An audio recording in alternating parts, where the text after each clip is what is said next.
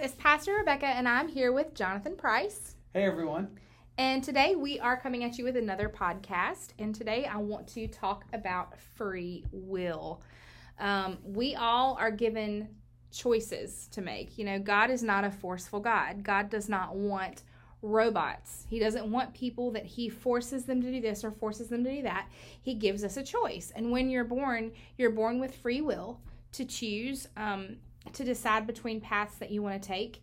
He even gives you the choice on whether you want to choose him or not, whether you want to choose to follow Jesus or not, you know.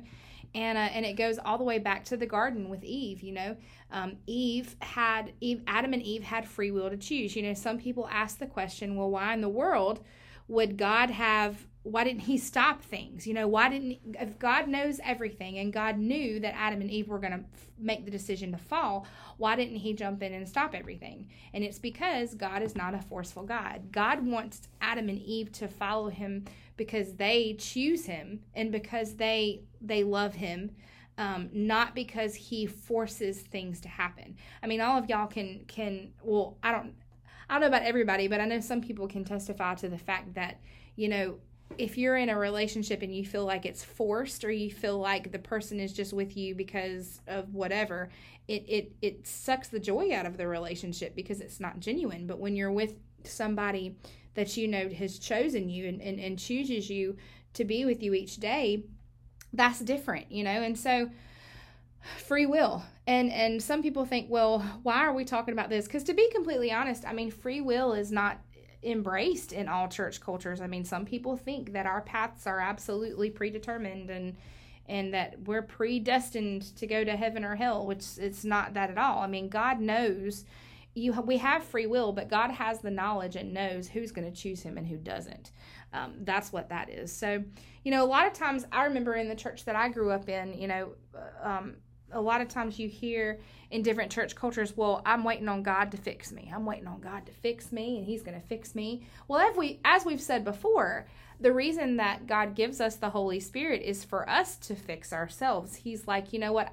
I've redeemed you by my blood. I've given you the Holy Spirit for you to walk in authority, for you to make the right choices, for you to fix your life. You know, sometimes there are circumstances, of course, that are beyond what we can do. You know, and of course we need God in those situations. You know, we are not God. We are an expression of God, but we are not God. We're not omnipresent. We're not omniscient, and so.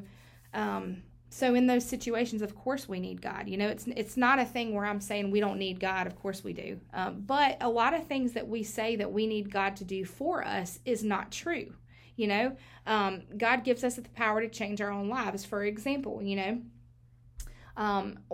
I go back to talking about the porn addiction that I dealt with in college. You know, people will ask me how I came out of that or what happened.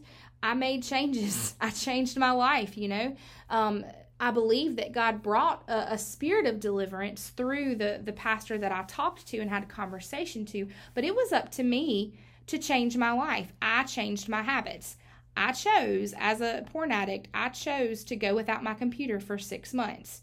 I only used computers in the computer lab at college where I was around other people for accountability. You know, I didn't listen to sexual songs and songs about booties and all that stuff anymore. I didn't listen to that anymore. I couldn't watch movies or shows that had like sexual content in them. I had to change that. I made practical changes in my life that helped me, you know, leave that addiction behind, you know, and that took time. It wasn't, some people are immediately delivered and sometimes it takes a little bit of time, but it was practical things, you know, practical decisions. I remember talking to a friend one time who just couldn't understand why she couldn't get out of the situations that she was in. But I would tell her, I was like, choose differently. You've got to choose different friends. You've got to choose a different environment. If you're always going back to that environment, you're not going to you can't get well in the environment that made you sick. So you've got to choose. And what it comes down to, honestly, is we just don't want to make the right choices. We don't want to be responsible. We don't want to choose differently. We want to do things our way, you know. When righteousness is, you know, it means right order, doing things God's way. It's you know, like I tell my kids in the Grove, it's God's way or the highway. And and a lot of times down there, I emphasize choice a lot with them. I tell them, I'm like, you can choose to disobey and misbehave down there, but whatever you choose, consequences come with that, good or bad. You know, if you choose to disobey, you get bad consequences. If you choose to obey, you get good consequences. You know, there are things that there's a result from everything that you do, and it puts the responsibility back on them, because when you let them know at an early age that they have the power to choose, but that power, what results from that, from their choices, is their responsibility, it makes them think a little bit. It makes them step back and be like, ooh, you know, I could choose to do this, but do I really want what's on the other side of that? So, you know, that's something that I like to encourage with kids at a young age. Put the responsibility on them, you know? Like, yeah, you can do that. You can choose to do that, but this is what's going to come from that, you know? And whenever you start young, it begins to let kids know, you know, I bring about the result. I had a young girl come and talk to me one time, and she told me, she was like, Miss Rebecca, she's like, I'm kind of scared. She's like, because I realized that, and she was 12 at the time when she talked to me, but she's like, I'm kind of scared because I realized that my choices determine where I go in life. And I was so proud of her, you know, and I told her that she didn't have to be afraid, but I told her I was proud of her because she at a young age is demonstrating the knowledge of my choices matter. And you have choices every single day in everything that you do, in everything that you say, in the people that you're around, in the people that you talk to, that you give your time to, in the things that you do. You have choices every single day. And, I mean, that's what life is. Life is just a series of choices. So, yeah, just kind of want to throw that around, talk about that a little bit.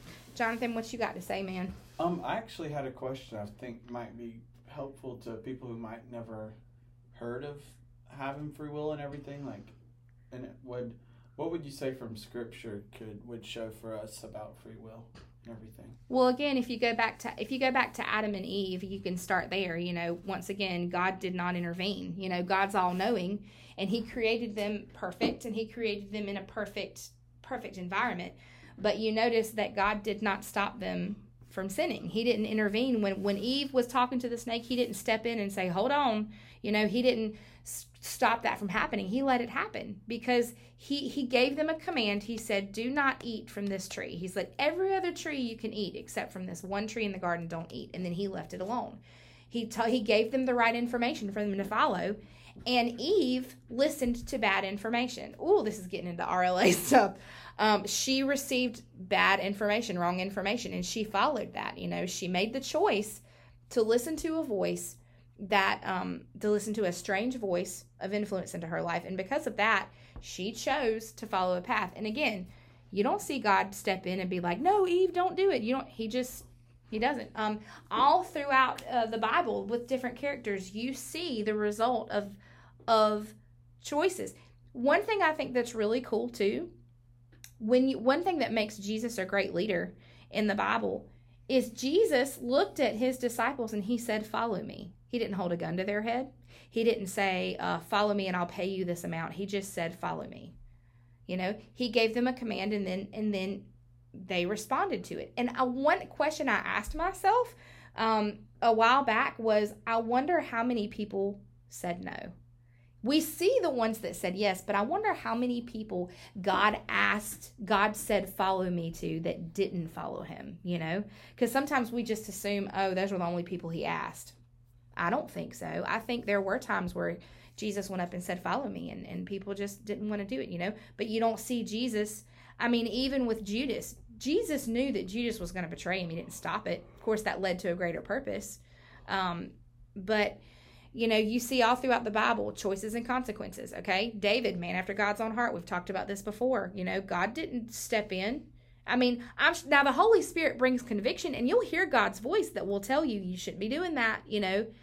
God will speak to you, but He's not going to force you to do His will. God will let you, and I tell the kids this all the time, God will let you walk away from Him. Sometimes people are like, oh man, God is so far from me. God doesn't move, we move. We either move towards Him or we move away from Him. God says in His word, draw near to me and I will draw near to you, okay? He also says things like, the proud He knows from afar. He talks about distance, all right? And so he talks about our choices and the choices that we make, that it's either us moving closer to God or further away. But if you look at all the characters, Jonathan and I were just looking in Exodus about the golden calf with Aaron. All right, Aaron, while Moses was up on the mountain forever, the Israelites came to Aaron and they're like, we don't even know if Moses is still alive or not. What's happened to him? Make for us a god of gold, And Aaron was like, okay, bring me your gold. And he got the hammer, he fashioned it, he put it in the fire and melted it and made it into this calf and everything. And the Israelites, they were punished because of that. They were punished in several ways. And then Aaron was confronted about it, and he's like, man, they brought me their gold and I threw it in the fire and out popped this calf, trying to thwart the responsibility of his choice. When in fact, Moses was like, you have brought shame on us because of your decision. Aaron was a priest, So you see all throughout the Bible, you see Bible characters, the results of their decision. Okay, let's look at a good example of a decision. Ruth. All right, Ruth's husband had died, and Naomi told her, like, if you come with me and stay with me, go to my land, you're going to have no chance of a husband. There's no kinsman redeemers in our family. There's nothing like that. You're losing your chance to remarry. So you need to stay in your own land. And Ruth made the choice, and she said, no, it doesn't matter if I don't remarry. It doesn't matter if I don't ever find a husband. She's like, where you go, I will go. Your people will be my people. Your God will be my God. And she made the choice to be faithful to God because she knew she needed to be with Naomi. She needed to be with Naomi's people, around God's people, because she came from a godless people, a people that worshiped idols and stuff. It was Moab, I believe. And she followed Naomi. And because she was faithful in that, she was faithful to God, she followed Naomi. Little did they know that Boaz was a kinsman redeemer, and God placed her in Boaz's field and put them together. It's such an incredible story. But you see there, her choice and decision to be faithful to God led to a huge blessing. So there are good choices and bad choices. Maybe I should just say there are choices, and then you've got consequences that come with those choices. So what do you think about that, Jonathan? I think free will is real. I don't think it could be, even though we can almost try to believe it's predetermined. It would all be free will because, you, like, for example, this podcast, if you're listening to it right now, you made a decision to play it and everything. So, yeah, I think free will exists and everything. That it wouldn't make sense for it to be predetermined. What would you say to people that say, the devil made me do it? People say, oh, Satan just made me do this. Or what would you say to people like that? He didn't make you do it. You just gave access to it. Gave access to him, because it's like people who say, man, I just can't stop. For example, what would be a good example? Like porn, for example. Mm-hmm. I can't stop watching porn. Are you given access to it?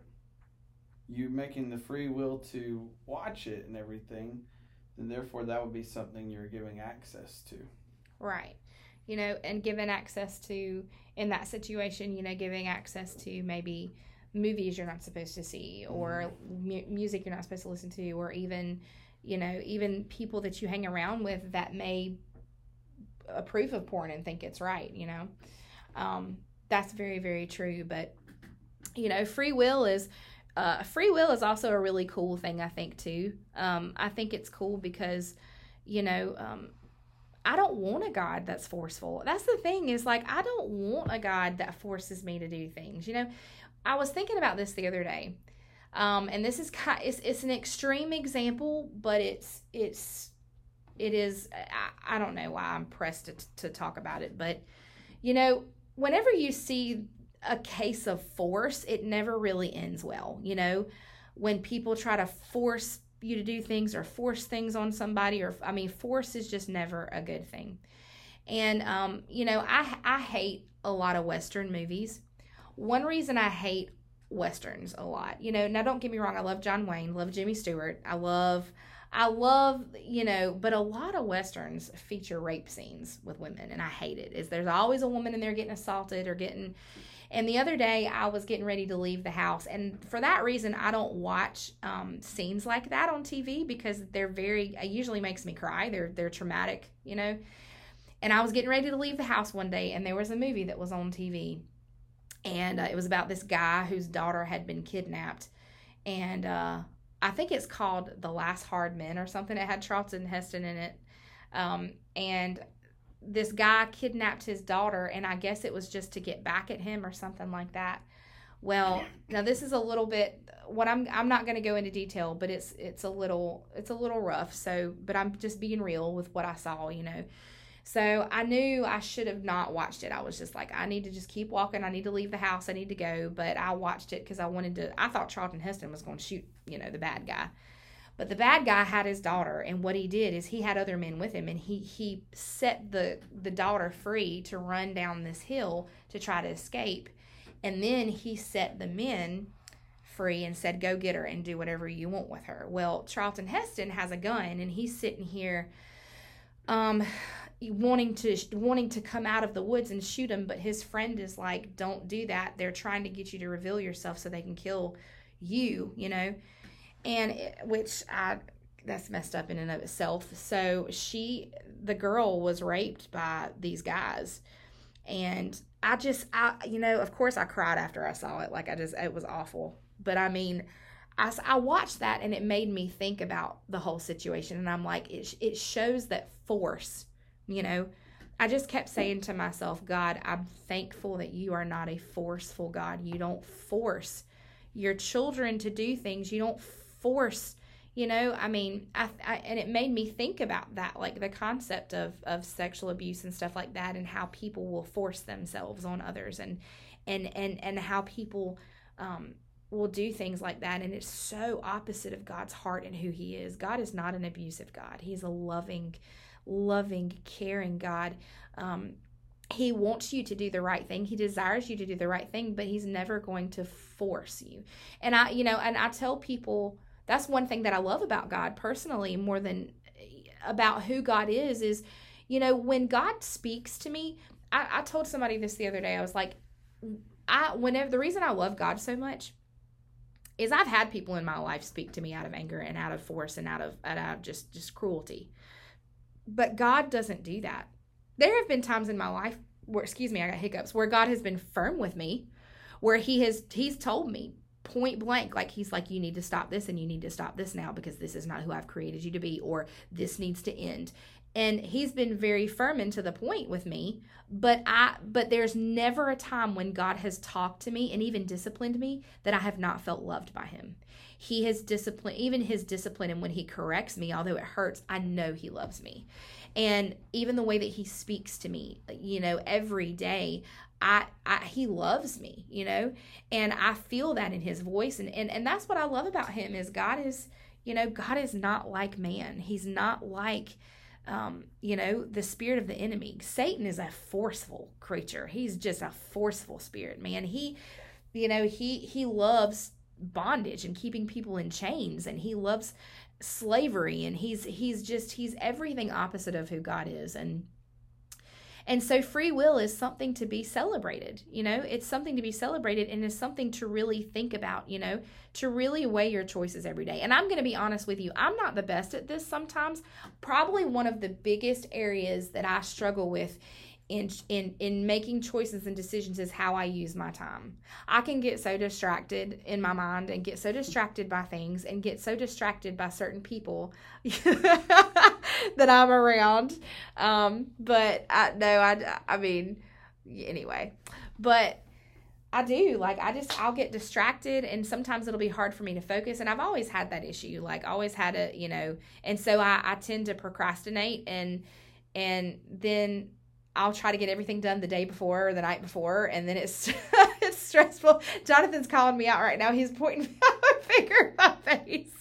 It's true. That's a struggle for me. I know that in my mind. I'm like, I need to choose my time better. I need to choose to get in bed in a decent hour. I need to choose how I spend my time and what I do, and things like that. So it's an area that we all struggle with. We all struggle with choices, choices about what we eat, choices about what we say, choices about the people that are in our lives, whether certain people should be in our lives or whether we should let them go, choices about jobs, choices about school, and the good thing is when you have the Holy Spirit, he guides you in that. He gives you discernment. He guides you in that. As Jonathan likes to say, if you ask, he'll tell you, he will tell you. God's not going to withhold from you. He's not a cruel God. Now, sometimes he may withhold certain information from you because of timing, or as I asked my pastor today, I was like, will God reveal revelation if you're wanting to take a step forward? And he said, if God is doing that, then that means that you haven't fulfilled your current assignment yet. Things like that. So anyway, celebrating free will, I think that's a great thing. And it's abused by people because, people like to say free will, I can do what I want. I do what I want. No judgment, no this, no that. No, there is going to be judgment. If it's not here on earth, it's going to happen. We will stand before the Lord and we will be accountable for everything that we say and do. It even says every idle word spoken will be accounted for. So yeah, I'm pointing at Jonathan for that one. So, but yeah, so yeah, be thankful that you have free will today. And the Bible says, choose you this day whom you will serve. Okay. He says that in Joshua. Joshua says, for me and my house will serve the Lord. And so I encourage you guys, choose. Wake up knowing that you have the power to choose, and then use that power to make choices that are right, that are for God, for right order. Okay. Your choices determine everything. They determine your path. They determine where you end up. Your choices, if you choose to drink and drive, you're going to face the consequences of that. And other people are going to face consequences of that. If you choose to be faithful to your spouse, there are consequences from that. If you choose to draw close to the Lord, the consequences, he'll draw close to you. I feel like you got something to say, Jonathan. What you got to say, man? Oh, I don't have anything to say. Oh, you looked like you were wiggling over there, like you had something to say. Just listening. Just listening. All right, guys. Well, you still look like you got something to say. I don't have anything to say. I'm sorry. He's acting up over here. All right, guys. I hope you guys have a wonderful day.